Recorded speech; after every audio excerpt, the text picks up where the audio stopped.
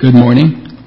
This morning's scripture reading will be from Psalm chapter 73, verses 1 through 3.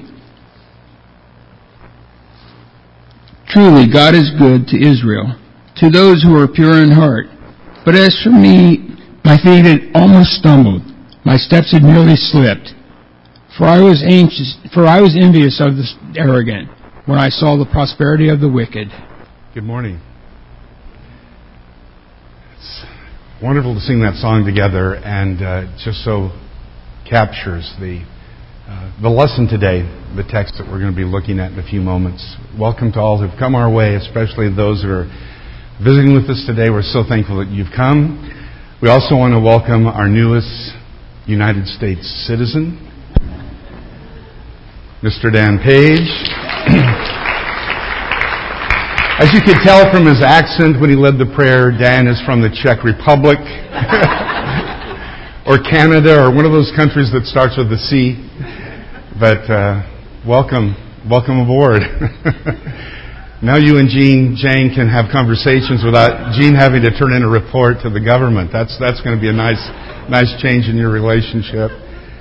Also, many of you might know that Mike Ray, Jim Angotti, and Renato Andrade are on their way back from Manuelito Children's Home, where they have delivered a whole bunch of food, and they've had a great time. I told Mike they're having way too much time. Renato sent me a bunch of pictures on the way. They will find their way into sermon PowerPoints, I promise you, because some of them are pretty funny. But we'll have to wait a week or so on that. I was reading an article this week about a grandma who was frustrated with trying to divide a Hershey's chocolate almond bar between her two grandsons. Because, the almond bars don't have the lines in them where you can do it evenly. And every time she would break it in half, there would always be a complaint. One of them would always say, his piece is bigger than mine, or he got 6 almonds and I only got 4 almonds. And so finally, she said, okay, this is the way it's going to be. I'm going to give you the candy bar. One of you is going to break it in half, and the other gets to choose which half they want. And she said it was fascinating to watch these kids, this little boy, with the attention and the precision, she said, of a neurosurgeon, just getting that right down in that spot, because he sure didn't want his brother to get more of the candy than he had. And, he wanted it to be fair, and fair means, of course, I should have fairness. And I think we understand that whole idea and that desire for fairness and justice. I mean, we all want fairness and justice in the world on a large scale, and probably we like it pretty much on a small scale for ourselves. We want things to go with us. We don't want life to be unfair. There's unfairness and injustice and corruption everywhere, but I was really struck with it when we moved to Kenya and began to see so many people who would be abused by those in power, and there was absolutely no recourse whatsoever to their problems. And then one day it happened to me, and many of you have heard this story before. This is the short version of it. The electricity at the Comarock Church building was turned off because we had not paid our electric bill. We hadn't paid our electric bill because we had not received an electric bill. But oftentimes the utilities there will just not send you a bill so that your power gets cut off or your phone gets cut off. And then when you want to get it turned back on, guess what? It costs just a little bit extra to get the service restored. Well, we had done that. We had paid the extra. And that's when the technician showed up to reconnect our electricity. And he got there and he accused us of having tried to steal electricity from the city, from Kenya Power and Lighting Company. That's the logo that you're looking at. And we said, what do you mean? We had no way of getting, I think your meter's moved. And we said, no. And he goes, you give me some, you give me some money. You give me another, 3,000 shillings and I'll hook it up. But you've stolen electricity. And we said, there's no way we're giving you any money. The next day, Dennis and I went into KPLC. We found the manager in this big office and all these folks walking around. We got up to the manager. We were so surprised. We actually got to the guy in control, and we're telling him the story about this corrupt technician that they've got working for the Kenya Power Lighting Company. And while we're telling him the story and pleading our case, who walks in the room but the very technician himself, right through the middle of the office? And so we said, that's him. How providential. That's the guy right there. And the manager looked over across the building and saw him, And he stood up, and we thought, finally some action. And it was, but not quite what we imagined. He looked at us, and he pointed at Dennis and I, and he said, "You men are thieves. You men are liars. You've stolen electricity from KPLC, and get out of this office, and you'll not get any electricity until you pay that man when he comes to your building." And we realized, of course, that they're in it together, that it's a way that they can make money. And we went back, kind of slinking out. I've never slunk out of an office as a liar and a thief before. That was my first, so far I think my only time for those two things at the same time. And it's frustrating. There's no recourse. We were talking to the guy from whom you could get the recourse, and there was no recourse. And that's just the way it is. And folks who live there just kind of got that. But what really frustrated me was thinking about the poorer people that could not pay what we were going to have to pay. The people who would go without electricity because someone was cheating them. And it's just a reminder, folks, that life isn't fair. It's just not fair. And it's not limited to Kenya or any particular country. It's even in the Bible. In the Bible, the psalmists talk about this over and over again. They talk about the evil man. And the evil man is a guy who doesn't believe in God, or if he does, he mocks God. He has no concerns whatsoever about being a godly person. He makes no attempts to be holy or pure. He's just out for himself, and it seems like it's working. He's rich, and he's happy, and he's got a big family, and everything seems to be going well in his life. And the psalmists deal with this situation, and they wonder what's going on here. Life just doesn't seem to be fair. And it's not just that the faithless person is prospering. It's that the righteous person is suffering. And oftentimes the suffering and injustice at the hand of the unrighteous person who's the cause of it. Why do the faithless prosper and the righteous perish? Does faith not matter at all? Does virtue count for nothing? Is there not even some kind of fairness coming from God about these things? Why does a worldly person get the promotion and get all of the raises and get all the acclaim, and the Christian person who's just trying to do their job the best way is the one who can't find employment? Why is it that someone has figured out how to make an abuse of all the public assistance programs that there are and get himself a nice fat paycheck every month from other folks, while some Christian invalid woman who's a believer in Christ, who has legitimate needs, can't get anything? We kind of know about situations like that. Some of us do. One of our former sisters here never could qualify. It's like you're blind, you've got no income, but she couldn't get anything. How does stuff like that happen? How is it that a Christian says, "Hey, I go to church all the time. I married a Christian woman. My friends aren't Christians. They don't even believe in God. And their marriage looks like it's great. And they have wonderful, happy kids. And my wife left me for somebody else at the church." It's like, does it count for nothing? I'm just trying to be devoted to God. I'm just trying to live a Christian life. Why is it so true that believers often find themselves suffering in circumstances that just don't seem to fit with their faith? Should life be fair for a believer? I mean, does an attempt at holiness and righteousness and faith in God count for nothing? Is there nothing that comes because of that? And when we come to the Scriptures, the psalmists don't shy away from this question. They just come out and ask it. And in Psalm 73, there's a man by the name of Asaph who wants to know.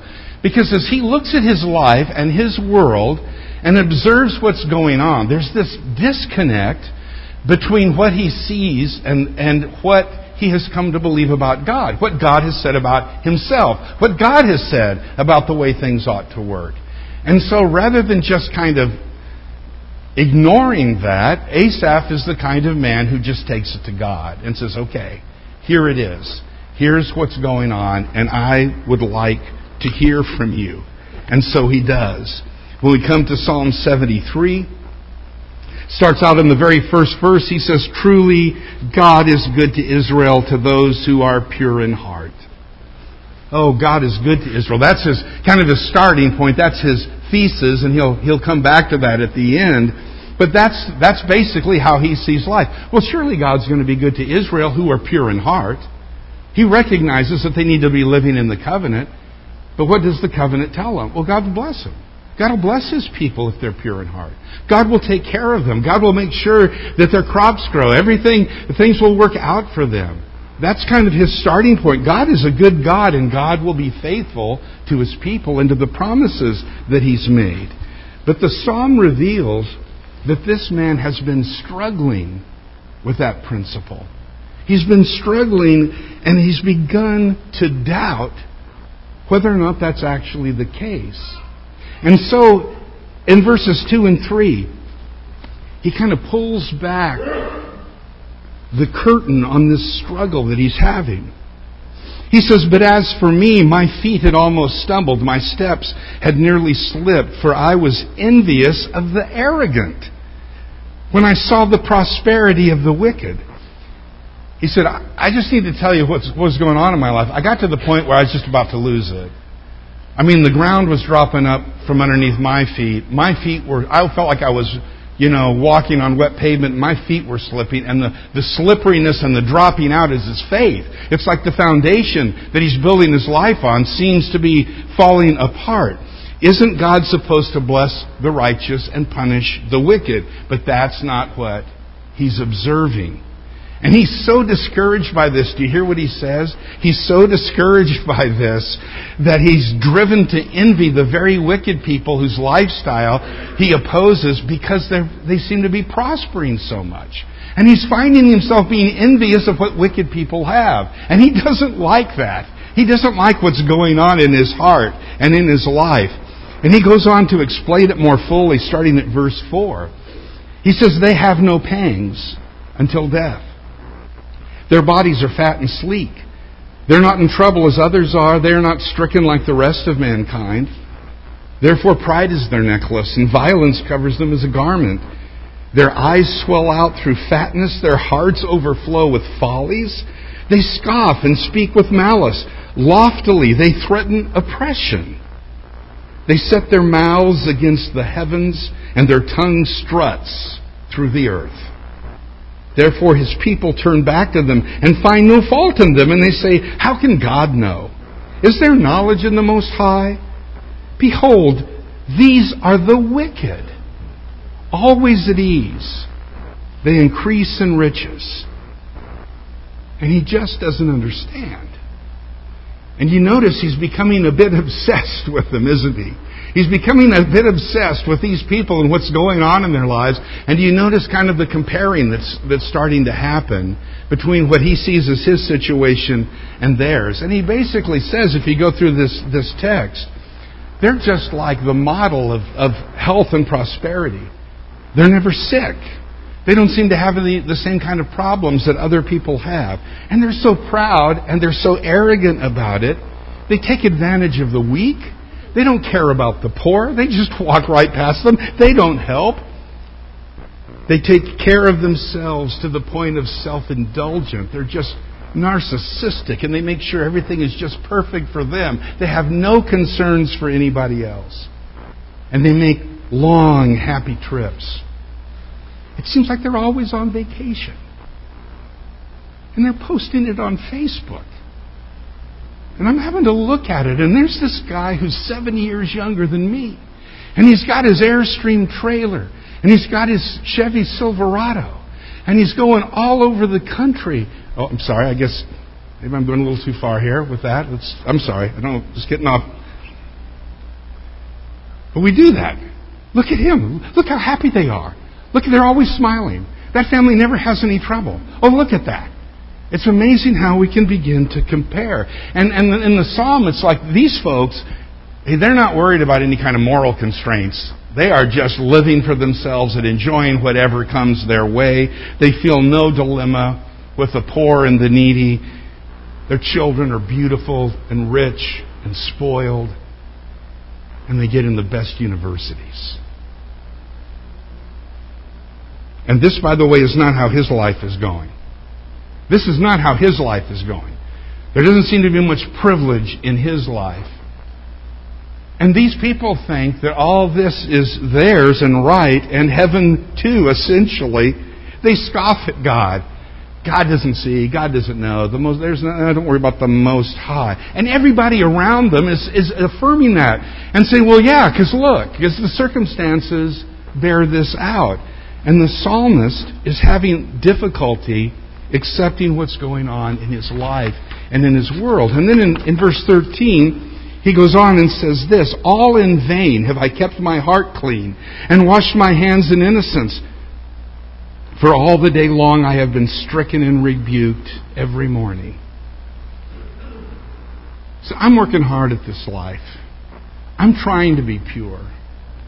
But I'm beginning to ask the question, why?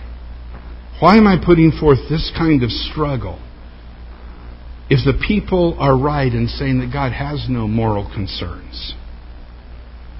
And the circumstances of their life seem to vindicate that judgment. I think it's important for us to recognize that the psalmist is not looking for some kind of reward. The psalmist is not really looking for money. He's not looking for a promotion. He's not looking for something tangible like that, like, okay, now everything's okay. What the psalmist is looking for is meaning. He wants to understand it. What is going on? How can this be? That's what he wants. He wants meaning. He wants an explanation. He wants to understand. And then in verse 15 and 16, if I had said, I will speak thus, I would have betrayed the generation of your children. But when I thought how to understand this, it seemed to me a wearisome task.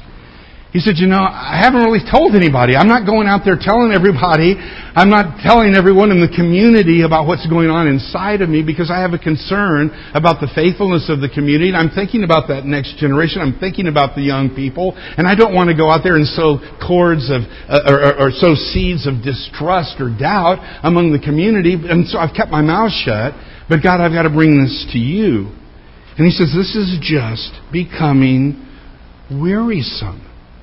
I can't stop thinking about it. I can't get an answer. Until. It's the next word. Until. But when I thought about this, how to understand it, it seemed to me a wearisome task. Until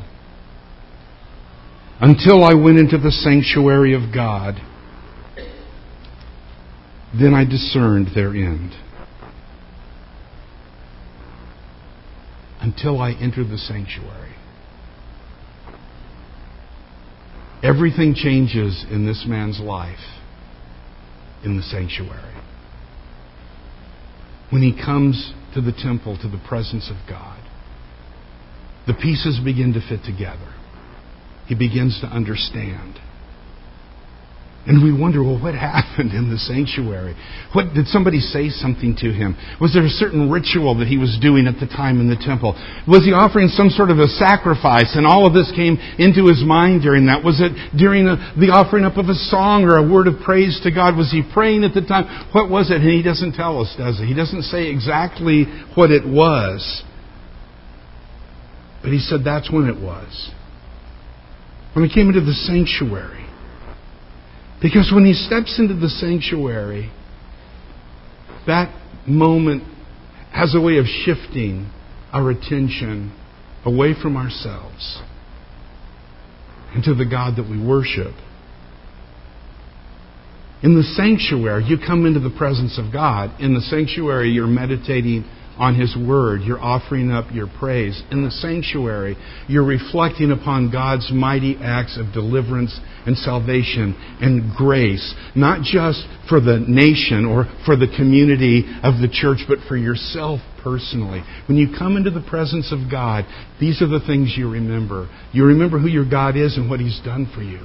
And how He has blessed you in so many different ways. And as we do that, and as He did that, His perspective changes.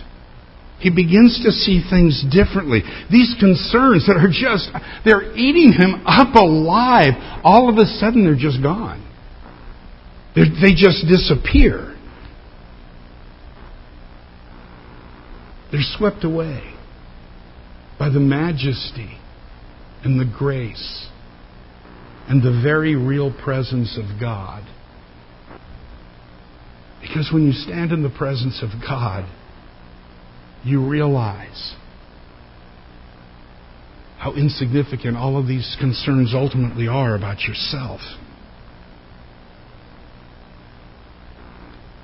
It's interesting to me that it's not that this man has learned something new. He hasn't been told something he didn't know before. That's not it. But that he's come into the presence of God. And that standing there in the presence of God, his issues of inequity are overwhelmed by the surpassing value of his communion with his Creator. And these things fade away to nothing. Nothing changes in the sanctuary in terms of what's going on in the world, in terms of the situation in his life. God doesn't change.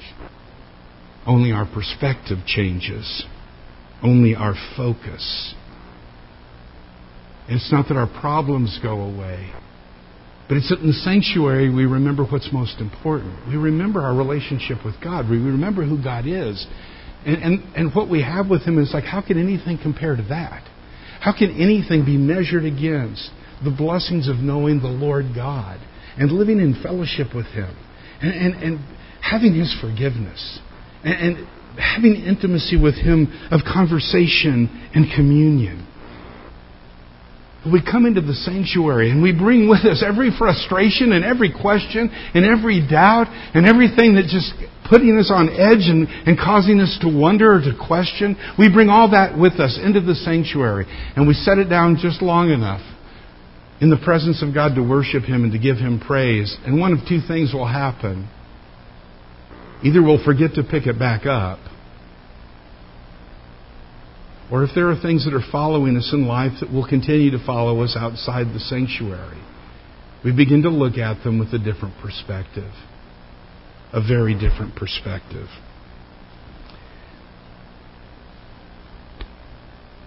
I'd like to ask you,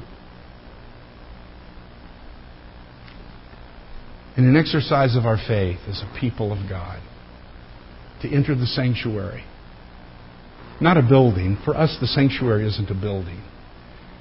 But it is that living presence of God that's been opened to us through Jesus Christ and His sacrifice that allows us to come in to the very presence of God and in faith behold Him and reflect upon Him. I'd like to ask you to join me in coming into that presence and to sing two songs together as we do so. Would you stand, please?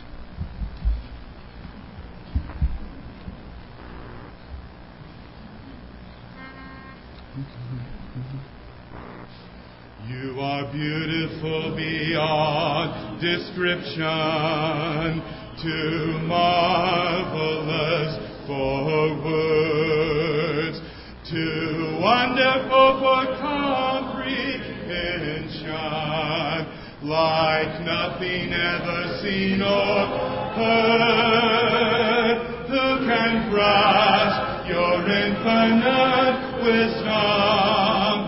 Who can fathom the depth of your love? You are beautiful beyond description, majesty enthroned above. And I stand in awe of you. I stand in awe of you, holy God, to whom all praise is due. I stand in awe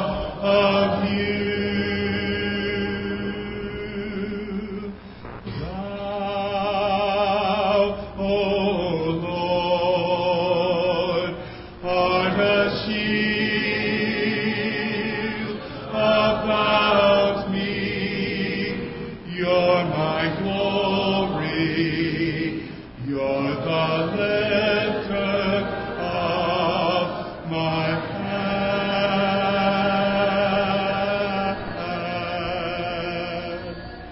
Thou, O Lord, art a shield about me. You're my glory. You're the lifter of my head. Hallelujah. Hallelujah.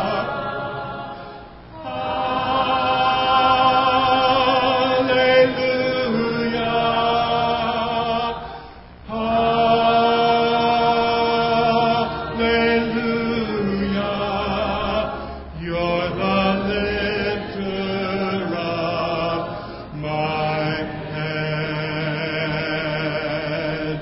Hallelujah.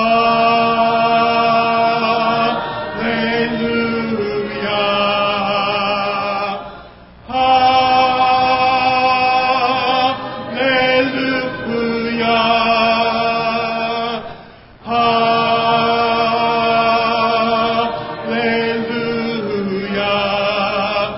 You're the lifter of my head.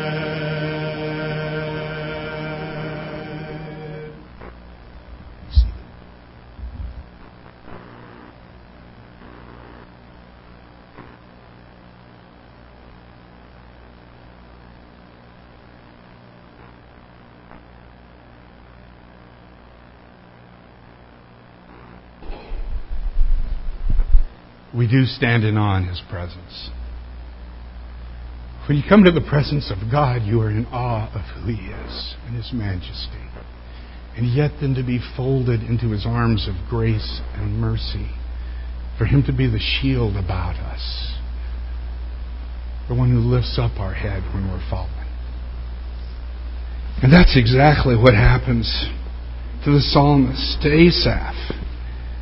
It's like he comes into the sanctuary and then he says, I understand now. He said, I discern their end. Verse 18, he says to God of the evil, surely you set them in slippery places. You make them fall to ruin.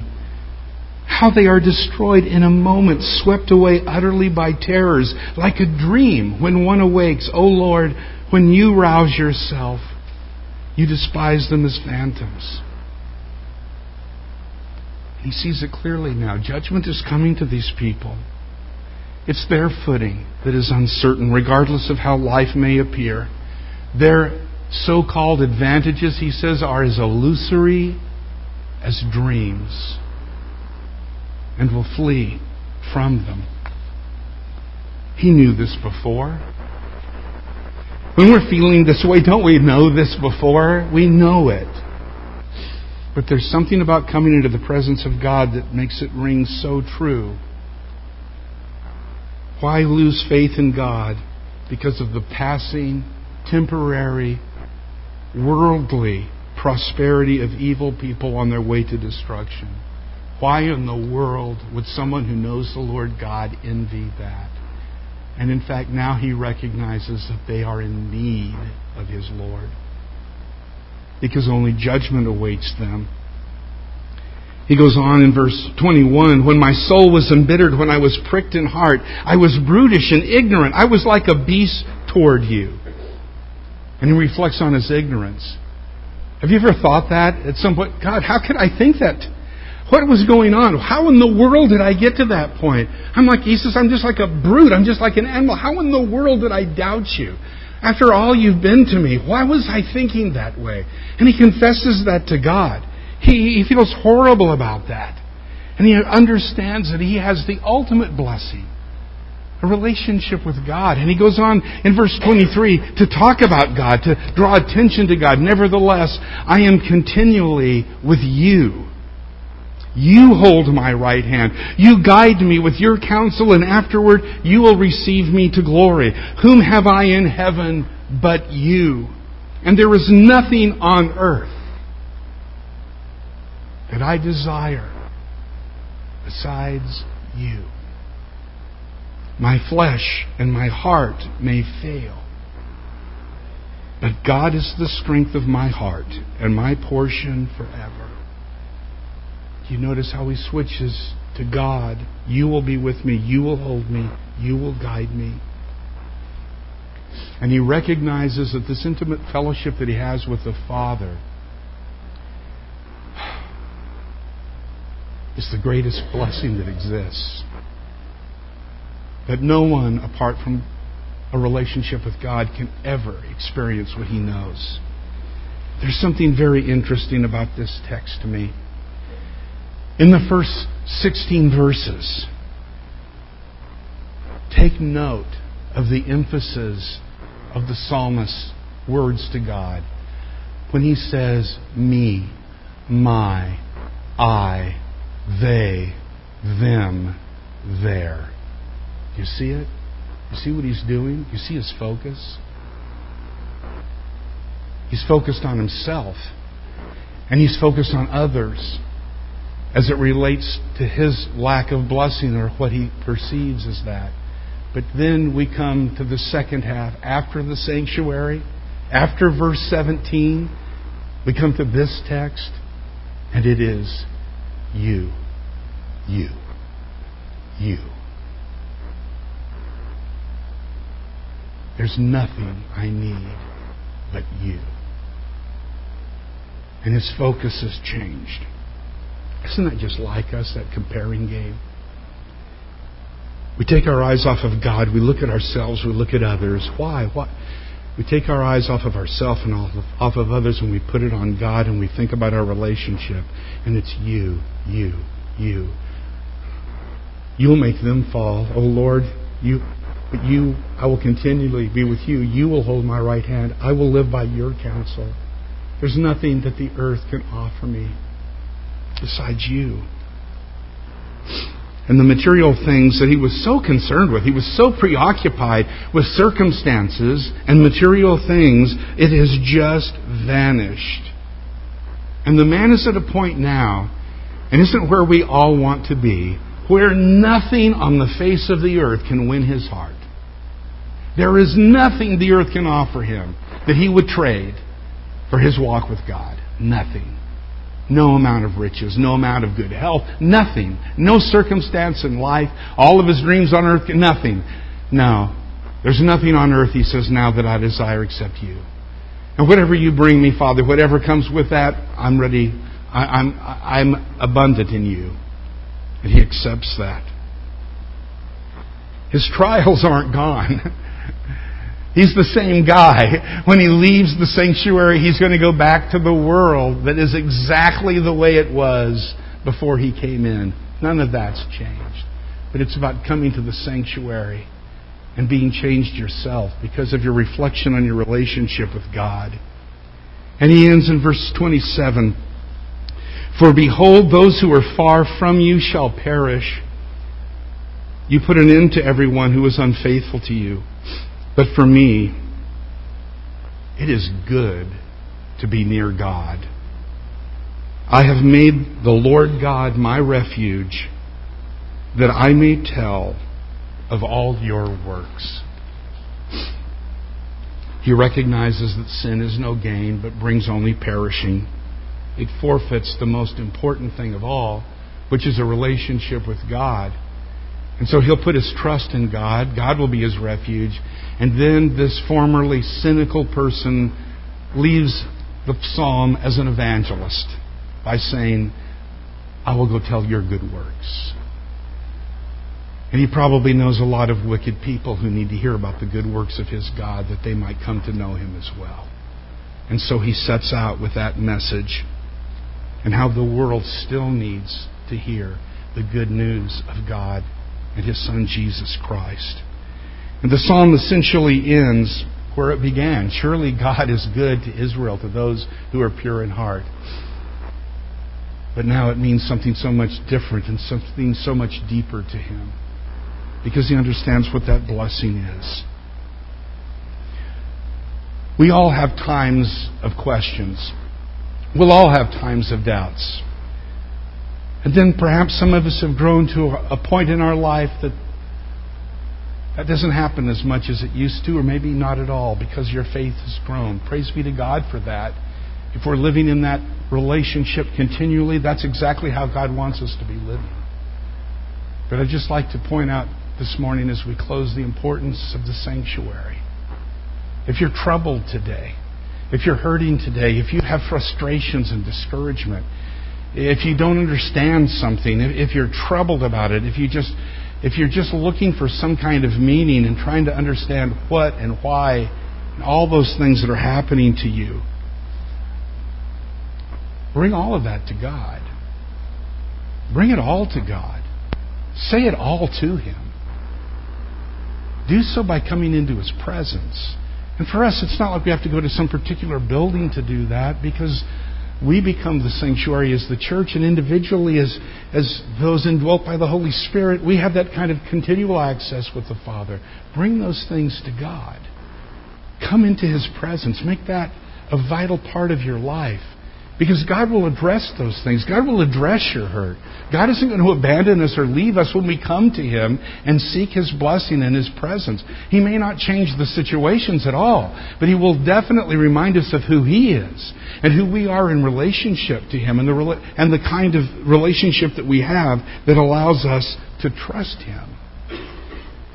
And if you don't have that relationship with God, if you're struggling today, and you know, I'm not even a believer in Jesus. I've not become a Christian.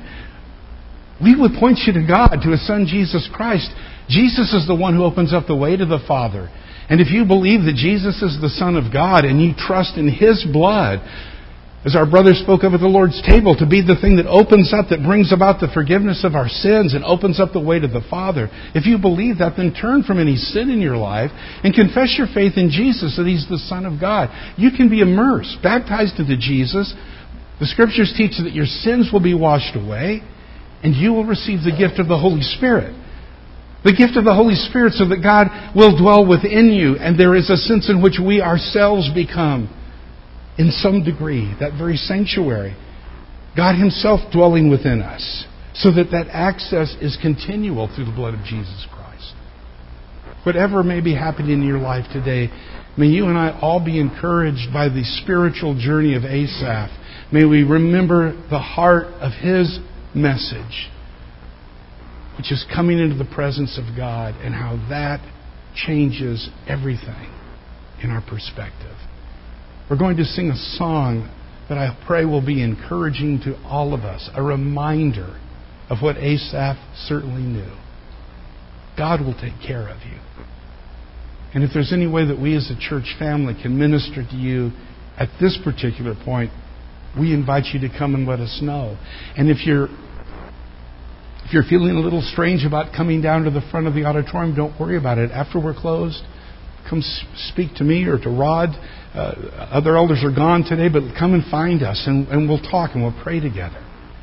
Because we want everyone here to know the amazing relationship we have with God and the ability we have to come in the sanctuary. Let's stand together and sing.